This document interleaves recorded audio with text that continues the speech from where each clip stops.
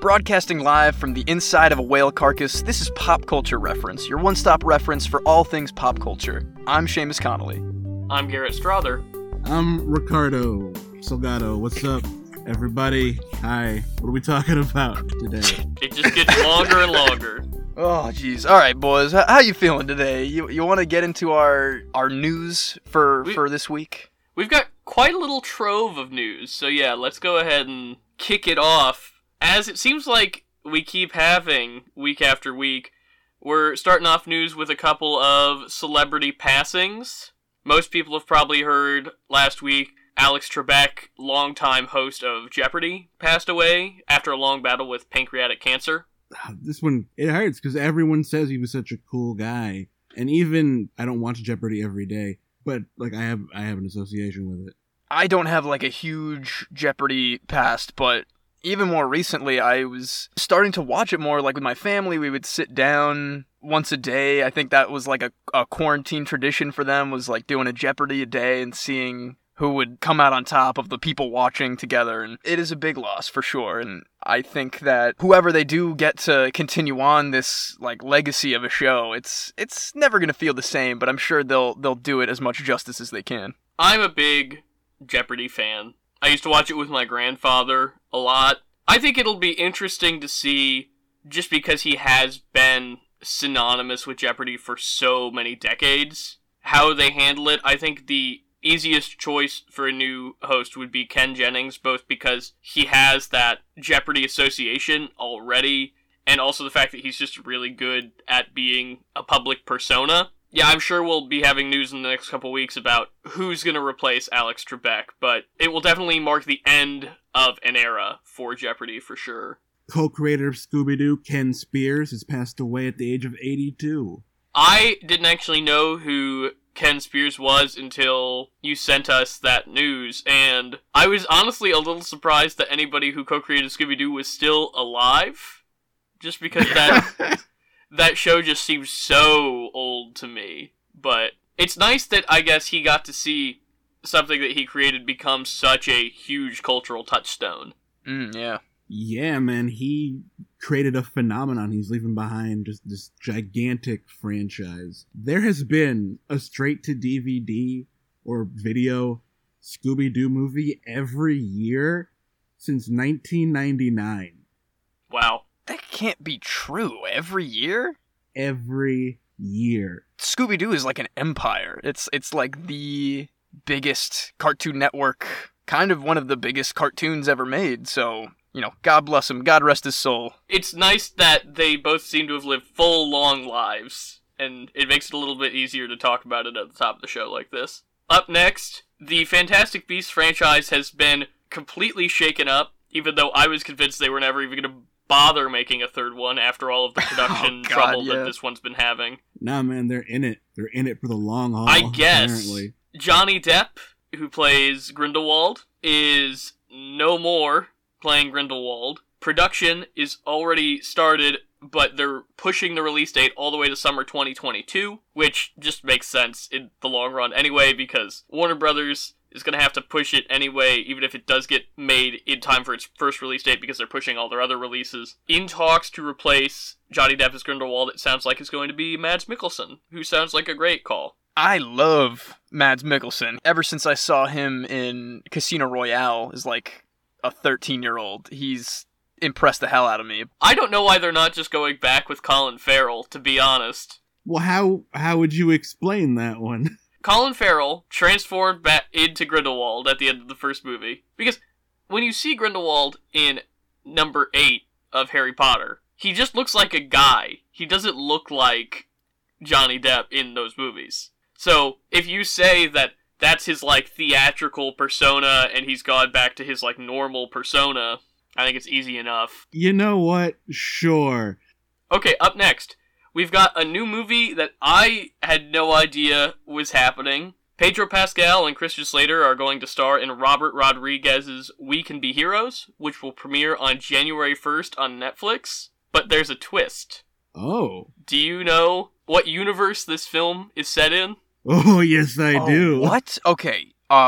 Is it like the mariachi universe? I'm trying to think of It's Shark Boy and Lava Girl, baby. Do not screw with me. Do not screw with me. It is absolutely true. That is absolutely true, Seamus. What is happening? This is insanity.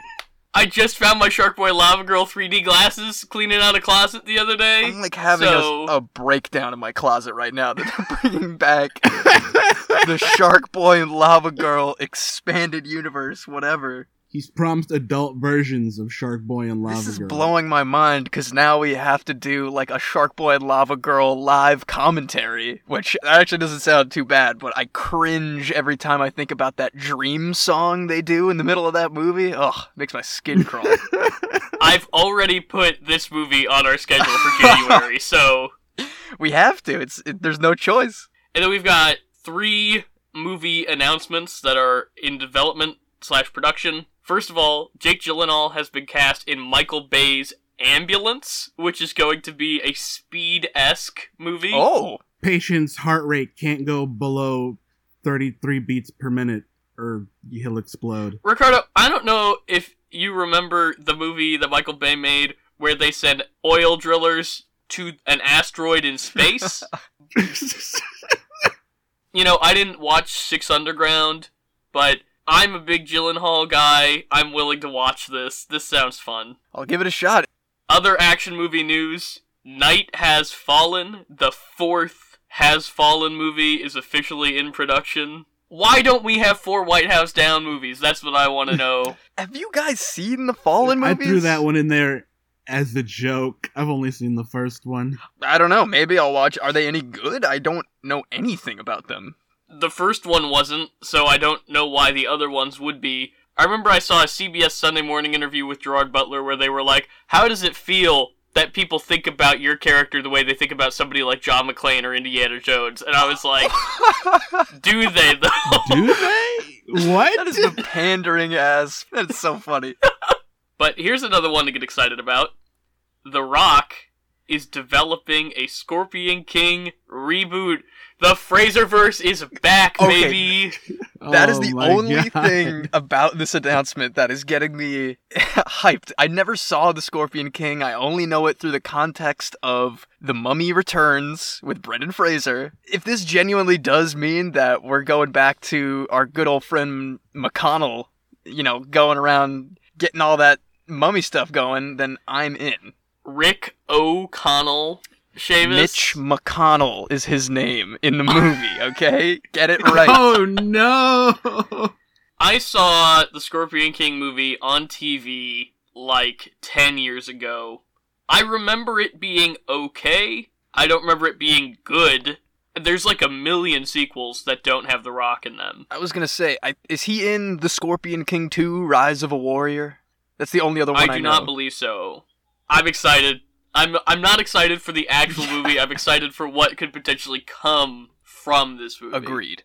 Up next, did you guys watch the Happiest Season trailer? It just looks like a charming little holiday Christmas movie with Mackenzie Davis, Kristen Stewart, Dan Levy, Aubrey Plaza, Alison Brie, Mary Steenburgen, Victor Garber. Just an absolutely stacked cast, being directed by Clea Duvall. It's about a young woman who's going to propose to her girlfriend at a family Christmas party, but then she finds out that her girlfriend has yet to come out as gay to her very conservative family. So I can't quite tell if it's going to be like more of a drama or if it's going to be a farce-filled weird holiday thing, but either way, it's gonna be interesting. It looks like, in terms of tone, a pretty standard, like, Christmas rom-com. That'll make it a little less uncomfortable, let's say, than, like, a more serious holiday movie about the meaning of Christmas and being gay and... I'm sure it'll be about that stuff, too. Like, Clea Duvall has a long history with tackling taboo issues, specifically queer issues, in a engaging and funny way. Well, let's keep an eye on it. It might be a good Christmas watch. It's dropping on Hulu on November 25th. Oh, wow, that's soon. Okay. Up next, just a quick bit of news. WandaVision finally has a premiere date. January 15th on Disney Plus, and it will be released weekly, just like The Mandalorian. It'll also apparently be getting some kind of like behind-the-scenes after-show deal, similar to how The Mandalorian had a few months after it came out, that behind-the-scenes series. Let the countdown begin. Yeah, look forward to our weekly reviews. We'll have to come up with a snappy little segment title for that. And then finally, as you guys know, earlier this week, both the Xbox Series X and the PlayStation 5 dropped. The Xbox Series X initially had some controversy because there were videos online of the grill on the top, like the grate on the top, smoking, like plumes of smoke coming out. Oh, yes. That seems to have been debunked, and the going theory is that people are blowing vape clouds into their Xboxes.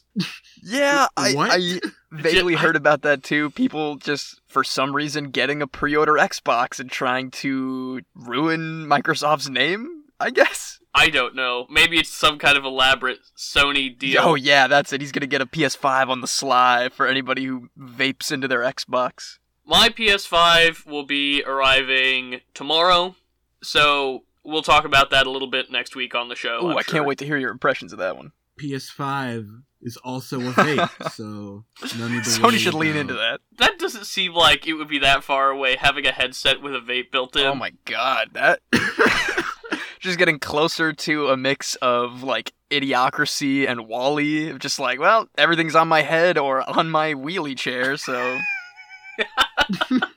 And then last piece of news, Xbox tweeted a little tease earlier this week where they tweeted a photo of Baby Yoda and the Mandalorian from last week's episode when they were stranded on the ice planet, and said, we wouldn't be tweeting a picture of the Mandalorian and the child for no reason. That has led to speculation that maybe there's a Mandalorian game coming. It might just be teasing either some Battlefront 2 DLC, even though Battlefront 2 is supposedly done with DLC, or the Mandalorian DLC that's coming to LEGO Star Wars The Skywalker Saga. You know, or even more baseless speculation, Xbox exclusive Red Dead Redemption style Mandalorian game. I mean, you'd hope Well, so, right? I mean, I hope not Xbox I was gonna exclusive, say. but yes. I really hope we get a Mando Oh, game. God. That would not be surprising at this juncture. That is by far their most profitable thing right now. So, I'm looking into it right now. It could be one of two things. It could be that you can apparently watch The Mandalorian for free on Disney Plus if you have an Xbox. oh, well that would be lame. Or it could be this Xbox controller thingy, because it's like $169. Oh, it's like a special Mandalorian armor Xbox controller or something. Yeah, man, it's made That's of pretty Beastar. cool. Well, still underwhelming compared to what that would initially seem like they Yeah. were teasing. I found a picture of the thing you if you want to see send Yes, it in please the send chat? us a picture. There we Oh, go. that's pretty cool. It's interesting looking, for sure. I like that it's got the Mudhorn signet on the little thing on the side. Mhm. I'd rather have a Mando game, but this is interesting. A controller that none of us will ever own because none of us will ever buy an Exactly. Xbox. Alright, so shall we move on to Da Boys? The boys. Duh, boy. Guys, Da Boys are back in town. The boys are back. I in was gonna make that town. joke too, damn it. I was gonna wait till season 3. Overall impressions, what'd you guys think of the sophomore season? Awesome. I thought it was great. I watched like 5 episodes in a row last night, and it was just like, sometimes when you binge a show, you get a little tired, you get a little distracted, your mind wanders a bit. This season is so good. It kept me thoroughly engaged the whole time. There were a couple really great, fake out moments that made me like gasp audibly alone in a dark room watching this show, and thoroughly enjoyed this season. Me too. I thought it elevated all of the elements that I really liked in the first season. It brought in new characters who were really engaging and interesting. It added depth to the characters that we already knew. Just an absolute spectacular time altogether. I think this finale in particular is the best episode of television I've seen in a long time. Yeah, I'm right there with you. This is another instance where I kind of essentially binged the whole thing in a night. That's how hooked I was on it. Without getting too far into spoilers, we start off at a very interesting point with all of our characters. Huey, Mother's Milk, and Frenchie, and Kamiko are kind of on the lam after the events of season 1. Starlight is just still in the Seven, hanging out, and Butcher, we don't know what's going on with Butcher for most of the first episode. Yeah. Especially considering where we left him last season. I was gonna say. Yeah. So, spoilers for the season finale of season 1 of The Boys. Last we saw Butcher, he was with his wife, who is alive and has Homelander's son. Big deal. I'm trying to think of, like, what we can even say without getting into it, you know? It's... Homelander continues to be, like, the best on this show in the worst way, and... There's a new member of the Seven, Stormfront, who's kind of a... oh boy. Elena Dunham-esque, I don't take any crap and care about anything and I'm cool because of that character. She's, like, right off the bat, she's, like, kind of giving Vought a lot of crap and very publicly not aligning with Homelander. And it's a interesting way for a character to go, considering everything we've seen in season 1 is basically like, be afraid of Homelander for very good reason, you know? And it's so interesting that there's this character right off the bat that is so unlikable, but also saying initially so many things that you're like, yeah, I hate Vought too. I mean, yeah. And I think that's really all we can talk about without getting into more spoilers. There was no cursed American Simon Pegg, which I was happy about. I was a little sad to not see him again. Oh, I found out why. Was doing research. The reason that he is Huey's dad is because in the comic, Huey is English, and his appearance is based heavily off of Simon Pegg. Yeah, you mentioned that the art in the comic book may have been based on Simon Pegg last week, but I didn't realize that he was English in the comic as well. Throughout this second season, like, the entire time, every episode I watched, I was like, alright, no more screwing around. I want to find a good collection of these comics. I want to start reading these comics, because it's such an interesting and cool universe. I want to see, you know, what they were picking and choosing and adapting into this Amazon thing. This is not characteristic of how I usually am, but I feel like I almost don't want to read the comics because I'm so enamored with this version of these characters and this world that I am a little afraid to read the comics because I don't really want to go... Does that make any sense? I get it. It's, no matter what, it's going to have a different feel to it, and I know you guys love Homelander as a character, and I know you love Billy Butcher as a character, but that vision might get screwed with a little bit if you go to the source material. My last thought is basically, this is a spectacular season of television. If you're not feeling the first season necessarily, I would say it's worth getting to the stuff in this season. That being said, they double down on things like sexual taboos and extremely graphic violence. Be warned, it doesn't get any easier to watch, but it gets better in terms of quality. Yeah, this is official spoilers now. You didn't think Homelander's sex life could get any weirder, did you? Yeah, man, We jumping straight into it? Yeah, you didn't think there could be more milk, could you? Did you, huh? There's so much milk. Why don't we jump straight to the cabin? We have Homelander, who has a secret cabin where he is retreating to on a regular basis to, I guess, have weird, illicit superhero sex with a hero we actually saw in the first season of The Boys. Doppelganger. That's such a good name, too. He's going to meet Doppelganger in the form of a, you know, scantily clad, milk-bearing Madeline Stillwell. And it is so freaky. It is the weirdest thing ever. Did you buy she was alive for any point during that scene?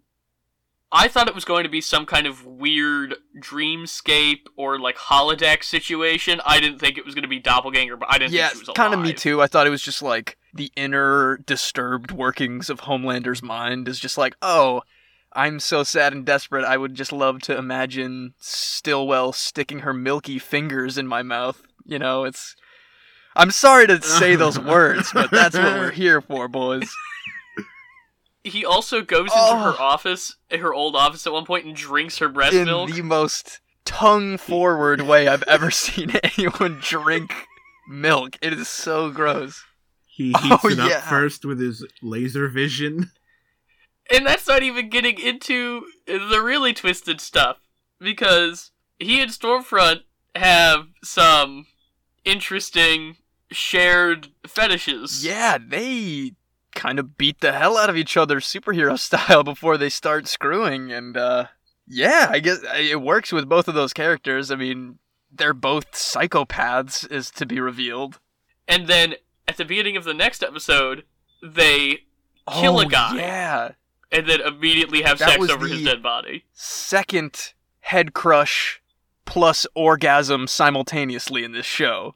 How do we watch this show? I don't know if we needed to see that once with Popclaw, but like... If you have a problem with heads exploding, do not watch the first this season. Because... Yeah. Oh man, you know what? Now I'm just fully remembering what you're talking about in terms of heads exploding, because that happens... Yeah. 2 major instances of like spontaneous seeming head explosions that startled me twice, very genuinely. I got scared because it comes out of nowhere. Once Butcher's back in the fold, having been spared by Homelander and shown that his wife is alive, then immediately taken away, they are trying to get some Compound V to their CIA contact, who immediately gets her head exploded. Yeah, she was a really kind and genuine character in the first season, and she just gets brutally destroyed very quickly in this show. Poor Huey just cannot stop getting guts all over his face. He and Starlight continue to have one of the best romances on television. Yeah, that feels... Just in terms of how genuine and invested I am. You know, there are moments in this show where it's like, it is a struggle for this fugitive living in a pawn shop basement and the biggest superhero in the new Seven. They have to struggle a lot with things that make a lot of sense to be struggling with as those characters. It's not as easy as like, they're just like, screw it, whatever, we'll just do our thing. You want them to be together, and you feel that maybe that's not gonna be the way it works out, but it feels so well done regardless. I knew I was going to be in the minority on this. Did you not like their relationship, Ricardo? I don't have a very high tolerance for cutesy couples. I don't have any other way to put that. But on the flip side, I did enjoy the way Frenchie and Kimiko, how their relationship kind of built. It's more, I don't know, I just like them. I'm more invested. I don't want them to get together necessarily. I just like them interacting. That's the thing. I feel like they're building a little bit toward a potential romance, which is absolutely not what I want out of that relationship. Have you not been feeling that that's like their entire kind of end game since they introduced Kimiko, though? I know obviously he covets her, but I want it to be more like Frenchie grows to appreciate her platonically than, oh, they get together. Real quick, before we completely leave Starlight and Huey, though, a thing I really liked is that she mentions that she was on a date at a movie premiere with Alden Ehrenreich.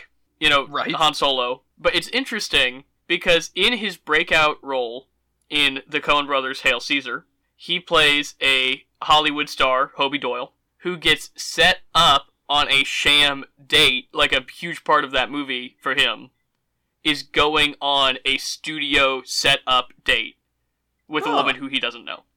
So I just thought that's got to be a reference, right? Absolutely. It's just good writing. The writing in this season was great. A lot of this stuff was very, very clever. Felt like they're making a world full of things that, you know, might be different enough, but recognizable to us where we can, like, kind of fit ourselves in a world like that. I really liked Becca as a character. I think she lived up to all of the hype of having Butcher talk about her constantly. Man, that stuff with her in the compound is pretty heartbreaking. Like, when they're together, he finally gets to see her again. He breaks in and face to face, not just for the, 1 second that Homelander let him see her alive, but like, just the way that they interact with each other feels very, very real. By the time Becca shows Butcher that there's no world in which she would voluntarily leave her son, Homelander's son, seeing Butcher not as the big British badass that's like cracking skulls at every opportunity and like really being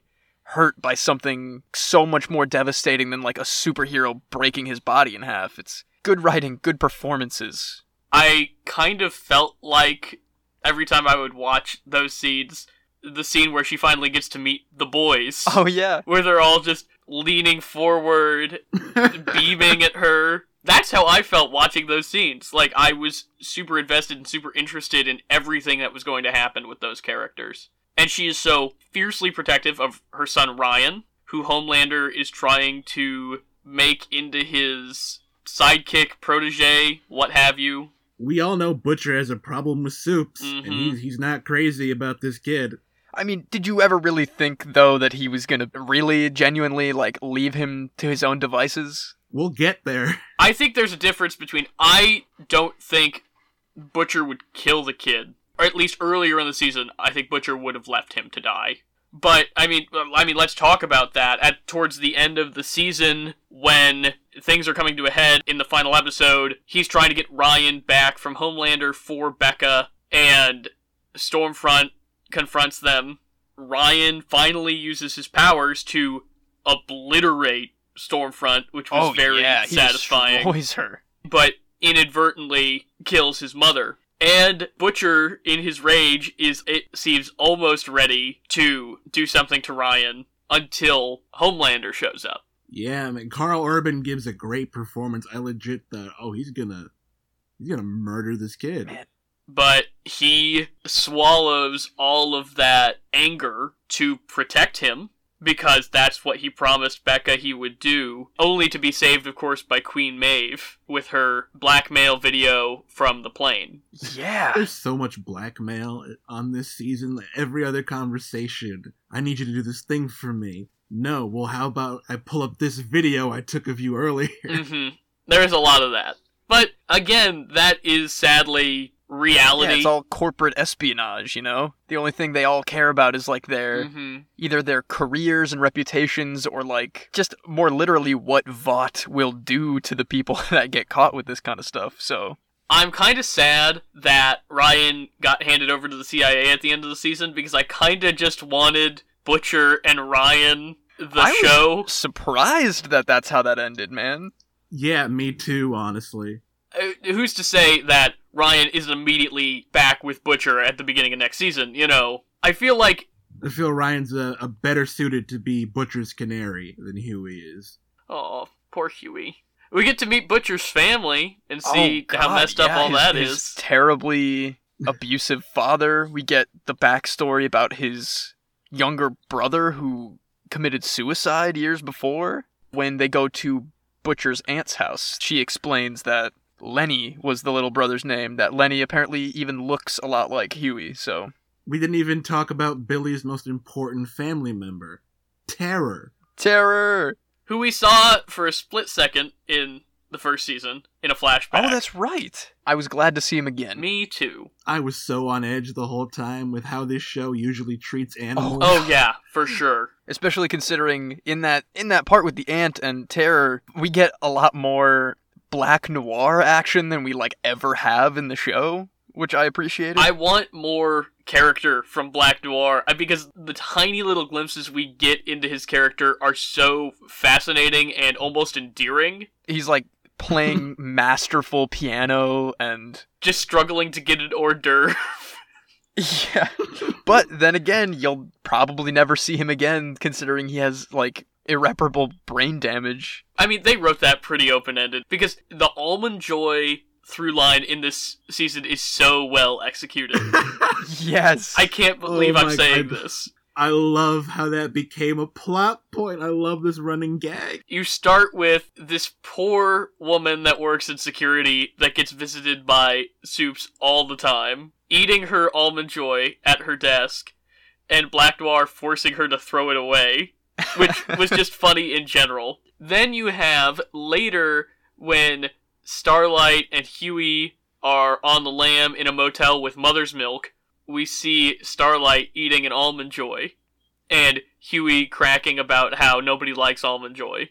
The payoff of all of that Almond Joy talk is Maeve force-feeding Black Noir and Alvin Joy because he's allergic to tree nuts.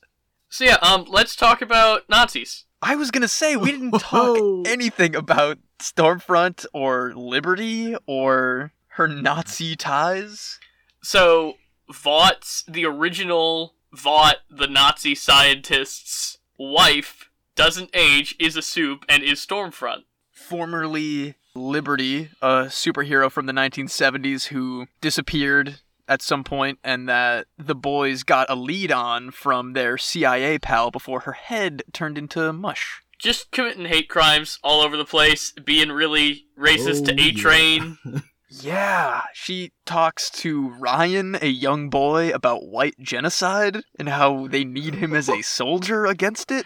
And even Homelander seems taken aback by that. Yeah. Yeah, because throughout her, slow reveal in this season to be, the worst thing on the planet, she kind of has an air of superhero supremacy to her, and at one point I wasn't sure if she was gonna lean into, it's Nazi sentiments, but not against races, it's against superheroes versus non-superheroes, but... It's both! It's both! Guys, I think this show might be starting to get political. Oh my god, all of the rallies about immigration, the bad super terrorists coming across the border. And don't forget Fat Neil being radicalized and shooting at a absolutely convenience Fat store. Neil being... I thought he was going to be a main character. I thought he was going to join the boys, and I got so sad. That is obviously a direct analog to what I assumed it was Donald Trump's speeches that inspired plenty of domestic terrorism incidents in the last few years that are based solely around, paranoia and propaganda. Wait, guys, is Homelander supposed to be like Trump? Oh, who would have thought? I think he's like America. Isn't it weird that there are literal Nazis in this show that are coming back, except they've also been part of America the whole time? And their main weapon is memes. I was holding out for Homelander Pepe, and we didn't get it. That would have been perfect.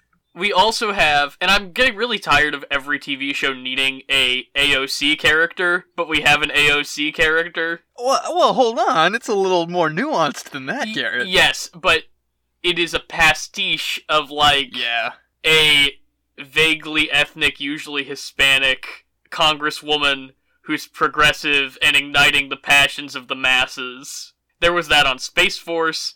They've got that on Succession. That Kal Penn Sunnyside show that got canceled. Now this. I don't know any of those shows, but like we said, there are very non-subtle ways that this season is really folding in our own into this nonsense. So it's weird that the theme of each season is tied always to who Homelander is having sex with. Huh. Yeah. Season 1's definitely, Stillwell's a metaphor for, America in bed with corporatization, and now, straight up Nazism. But let's talk about Victoria Newman, the AOC-esque character, who knows a little bit more about the head exploding than you might initially think. I nearly forgot about the head exploding stuff by the end of the season. During the wrap-up of the last episode of Season 2, I was pretty satisfied with a lot of the ways that they were wrapping it up. Mother's Milk goes back to his family, and Kamiko and Frenchie being on good terms again after having some struggles with their relationship throughout the season, and they're, leaving the pawn shop behind. And I was like, oh wow, this seems like a good wrap-up. They're not leaving it as cliffhangery as the first season, and then bam! The Church of the Collective guy gets his brain blasted. Have we talked about the Church of the Collective in depth yet? Very little. So yeah, Deep joins Scientology and gets A-Train in on it. Yeah, pretty much. The leader of this Scientology-esque church is speaking to our AOC character over the phone, asking for tax exemptions, information on whatever, a trade of information for money, basically. He gets his head exploded while drinking a Fresca, so... In time, his head exploding in time with opening the can. Yes. Just wonderful. And then from this head explosion, we pan out to see Victoria Newman's eyes glaze over like Storm in X-Men, and it's revealed that she is the person that has been massacring people. And we end the season with Huey asking her for a job in her office with a closed door. So it's gonna get hairy next season. Huey's never been closer to the threat. It's like having Starlight on the Seven, but to a degree where Huey does not have any damn superpowers, so he's really in the frying pan here. There's some new developments with that. They're doing some experiments in, what was the name of the place? Oh my god, Grove? We didn't even talk about Shady Grove or whatever. Oh yeah, Shawn Ashmore, Lamplighter is alive and torching mental patients. Yeah, Stormfront is like doing Nazi experiments in this asylum on people to see if they can stabilize giving Compound V to adults, and yeah, Lamplighter's just torching them. There's so many moving parts, it's really impractical for us to be able to cover all of them. God, yeah. In one episode. But there's a lot going on behind the scenes, and there are a lot of potential avenues from which people could be approaching Compound V and superhero-dom. And I think it's only going to get messier and more confusing next season. What do you guys think of Lamplighter? I wish he stuck around longer. I will say, again, this season brought depth to characters in an unprecedented way. They made me feel a little bit like, not excusably or like them, but I felt a little bad for Lamplighter. They even made me feel, in one scene, a little bad for Homelander. I really wanted to hear what that Homelander scene was, but going back to Lamplighter, I'm with you. I felt bad for him.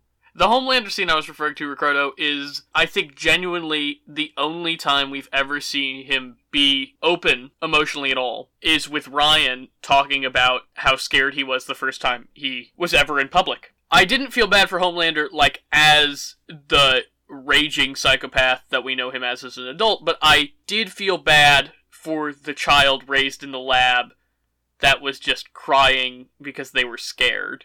It's a character that you hate, but you love to see on screen. And I can only hope they just continue through on season 3 and however long they go, that this character is just going to become more complex and emotional and terrible in every single way. And it's just gonna keep getting better. I also really like the way they're paralleling him with Butcher. Oh, absolutely. And how both their upbringing kind of turned them into the psychos that they are. Yeah, that definitely apparent in the scene where Butcher confronts his dying father.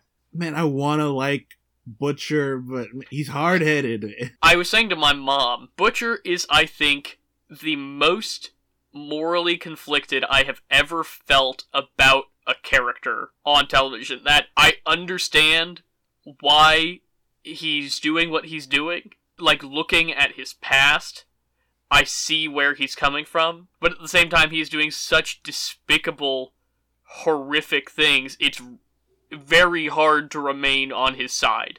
A lot like Homelander, like you were saying, the depth that is added to him in this season is shown through, like, we know him as a character that is absolutely insane. He will do whatever he needs to get his goal of ending Homelander and ruining the Seven and getting revenge for his family. But there are a few key moments where his terrible personality kind of gets suppressed a little bit and you see the human being underneath the terrifying murder monster. Alright, I think we've got to wrap up our conversation on Da Boys, but I'm sure we will talk about it more, reference it on the show more, and eagerly anticipate Season 3's arrival. Oh yes. Now it's time for our pop culture reference of the episode.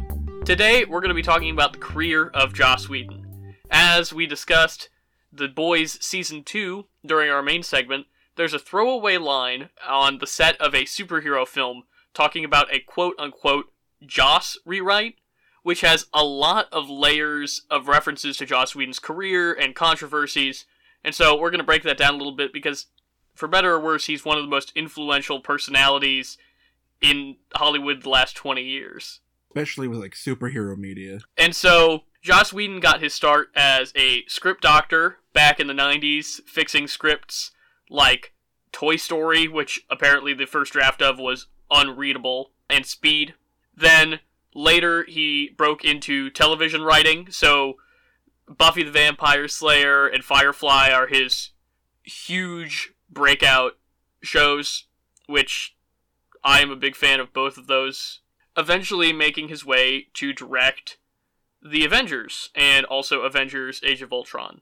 But after he did the Avengers movies, he was brought in to replace Zack Snyder and finish Justice League, which we've covered the Snyder Cut and all of the history of that on a previous Pop Culture Reference, so you can, if you want to hear our Pop Culture Reference where we break down the history of Justice League and the Snyder Cut, you can check out episode 23, where our main segment was Birds of Prey. This is kind of a multi-layered joke, because one, obviously, Joss Whedon is involved in the Avengers movies and came in to polish up the Justice League.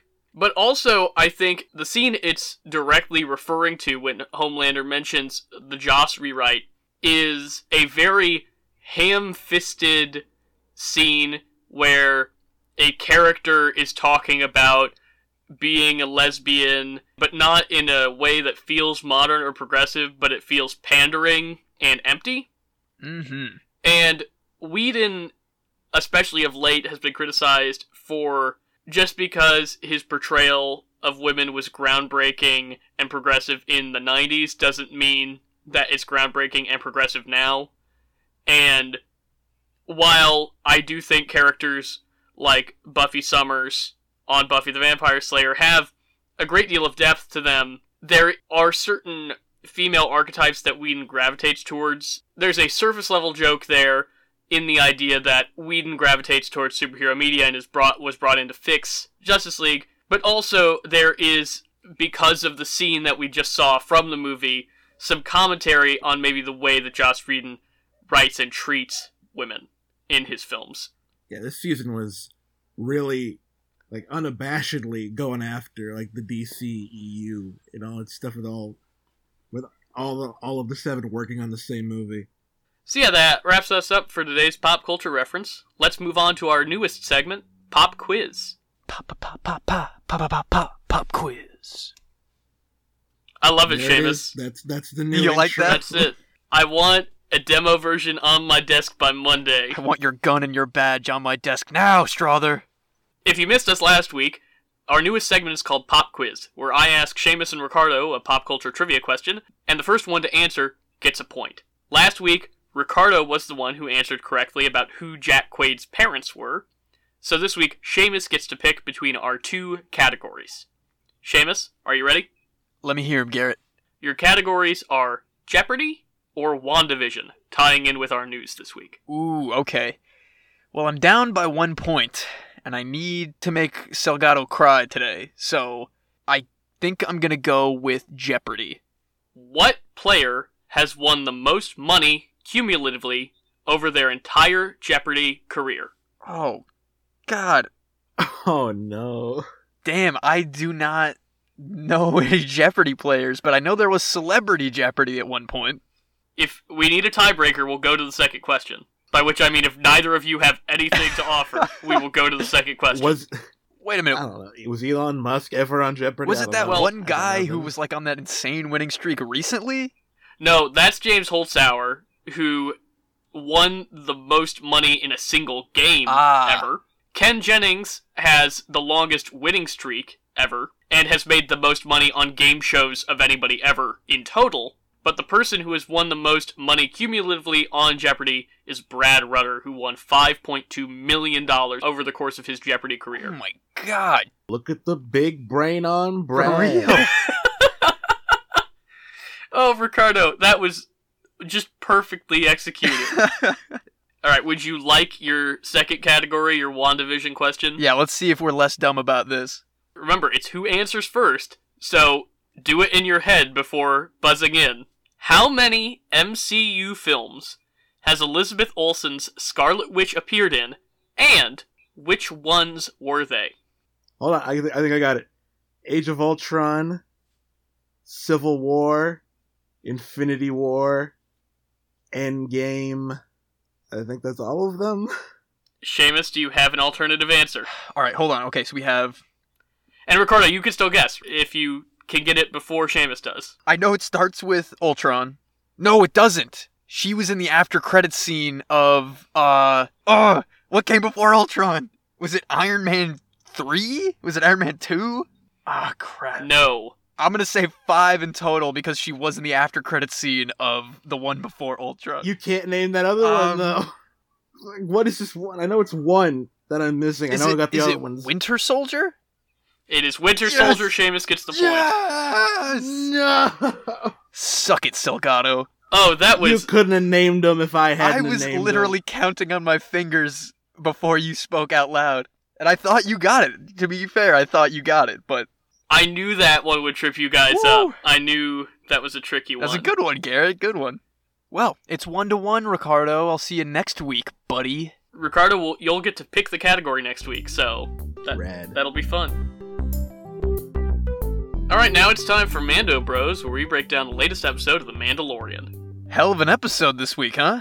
Chapter 11? Yeah, Chapter 11. The Heiress. Heiress. Is an interesting title. Yeah, I really wasn't sure where that was going. For a minute there, I thought it was talking about the frog people, but...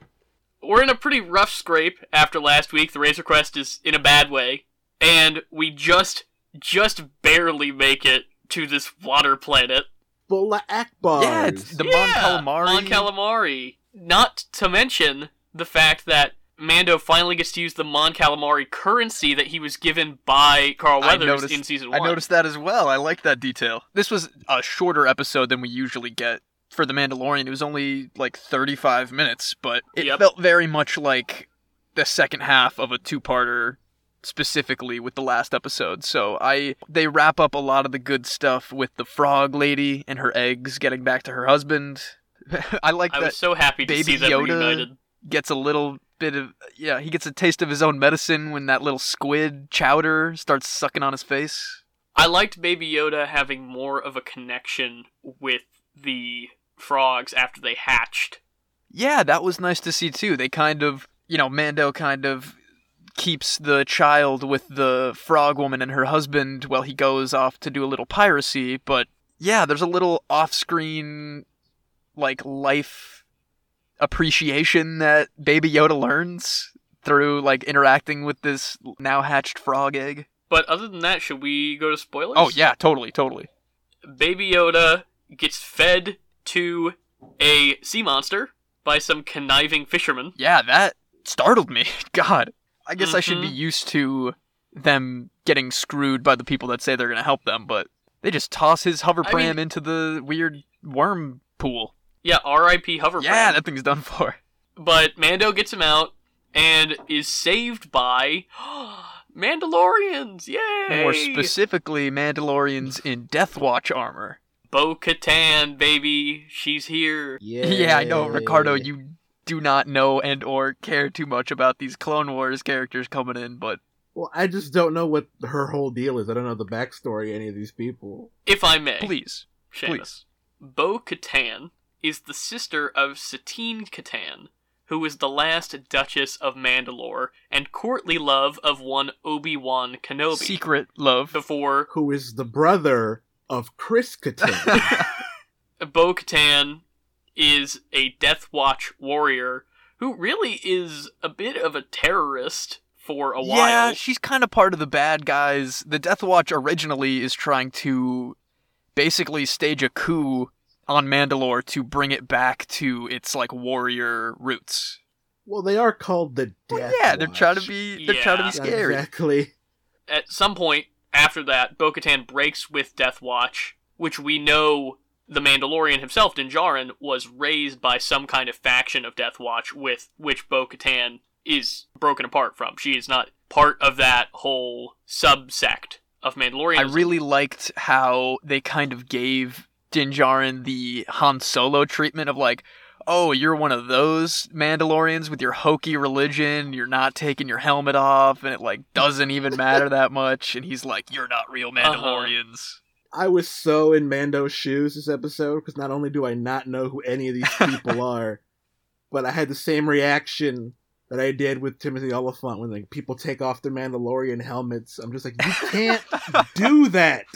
It's weird. Yeah, Mando's essentially was, unbeknownst to him, raised in a cult. He's definitely being shown a lot more that maybe the extremism in which he takes the Mandalorian creed isn't going to be as well recepted by the other Mandalorians that he's searching for in his quest with reuniting the child with the Jedi. And I don't quite want to see him like lose his faith in his Mandalorian creed, because I think a lot of what makes his character cool is the rules that he like personally makes himself follow. So hopefully we don't get him like a corrupted version of Mandalorian, even though like we kind of see with Bo-Katan, it doesn't really quite matter for the rest of the Mandalorians in the galaxy. Well, there are lots of good Mandalorians who don't strictly observe the same codes that he does, but they still do observe a Mandalorian code. Well, of course. Mando has a direction now, because I don't think he's going to be looking for more Mandalorians, because Bo-Katan has given him the location of Ahsoka Tano. Yeah, that was pretty big. I thought they were... Yeah, that name I There do you go. recognize. I thought they were really going to do like what they did with Boba, pretty much, was that it was going to be like a big visual reveal at like the end of an episode. But she's just kind of like, hey, Forest Planet, Ahsoka Tano, tell him I sent you and you'll be good on your way. So we should be getting live-action Ahsoka any episode now. We would see more of Bo-Katan's quest. I think we're not done with her yet, because clearly she's looking for Moff Gideon. Oh, yes. Who has the Darksaber, which we touched on in our Season 1 recap of The Mandalorian, if you want to go check that out on our YouTube channel. And she is the last person in chronology before Moff Gideon that we've seen wielding the Darksaber, so clearly she lost it to him in some capacity. So yeah, that's pretty much it for this episode of The Mandalorian, short and sweet. Yeah, truly, it's great intro of Bo-Katan in live action, a crazy setup for maybe Ahsoka next episode, maybe in a few if there's some hiccups along the way, but, you know, everything is pretty resolved. They steal that Imperial freighter full of weapons, and they, you know, Baby Yoda, like we said, learns a little compassion for living things to not eat them as much, and we're kind of shipped out. The Razor Crest is like slowly turning into a Millennium Falcon style hunk of junk, which is interesting to see if they just keep knocking it around. Hey, she's got it where it counts, kid. Damn okay? straight. Okay, now let's save the rec center, boys. I'm going to start us off this week with a show that I think you guys will have at least some passing interest in. Over the last few weeks, my parents and I have started a CBS 30-minute sitcom called The Unicorn, starring Walton Goggins as a widower. Just, you know, he's trying to get back into dating and raises two girls, and he's got a zany cast of friends, including Rob Kadri. It's really cute. It's a little cheesy, but it's kind of supposed to be, I think. It's, like, the entire vibe it's going for is heartfelt dad joke. But Walton Goggins is really good, Rob Kadri is really funny, and the rest of the cast you've seen in things. Marie from Breaking Bad is a recurring guest. Seamus, I know you're a Walton Goggins boy, and obviously Ricardo and I are both justified fiends. So it's definitely worth checking out. Yeah, that sounds interesting. Like you said, I love Walton Goggins. I love Rob Corddry. They're both hilarious and like genuinely good actors. So, is it on a streaming service? It's on Netflix, and it has been renewed for season 2, so it should be coming as well. Because CBS is letting all their stuff go to Netflix now, because CBS All Access is about to be dead if it's not already. What do you got, Seamus? This week, in line with all of our new console releases, this is one more for the PlayStation people. So, Garrett, I know you've had a PS3 for a while, and this game actually goes all the way back to PS2, but it's been remastered a few times, so at the very least, it's playable on the PS4 and the PS5. Shadow of the Colossus is a PlayStation classic. Very old school, very iconic for the PlayStation 2 era. I just spent the last 3 or 4 days just playing every single inch of this exquisite game. It's simple enough. You're a young man trying to like resurrect your dead girlfriend, and the only way to do that is by making a pact with a very sinister god and killing 16 like skyscraper-sized monsters with a sword. Sounds fascinating. It's definitely one of the best PlayStation exclusive games that I think I can say for a fact, and it's the same company that made The Last Guardian, and Ico was the secret kind of sequel to Shadow of the Colossus. Last Guardian, more playable. I believe that's actually in the PlayStation Plus collection for the PS5, so Oh, wow. if you want kind of the similar Well, vibe, easy check that peasy. out. Ricardo, what do you got? Well, the only thing coming to mind for me right now is it came out in 2017, the DuckTales reboot from Matt Youngberg and Francisco. I'm gonna pronounce this wrong. And Angonaz. We got David Tennant as Scrooge McDuck, Danny Pudi, aka Abed, as Huey, Ben Schwartz as Dewey, and Bobby Moynihan as Louie Duck. You can tell it's a labor of love from the creators. They put a lot of thought and effort into the world building, into the character development. Man, I had no idea that cast was so There's a few- insane. My God, I only knew a few of those, but that's crazy. The first 2 seasons are on Disney Plus, and they recently had their big Darkwing Duck 1-hour special, which is free on YouTube.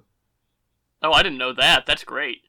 I think kind of underrated as a show. Check it out. It's got good characters, good storylines. It's a fun time. All right, I think that wraps us up for today's episode of Pop Culture Reference. If you want to reach the show, you can tweet us at @PCR_podcast. Find us on that handle on Instagram as well.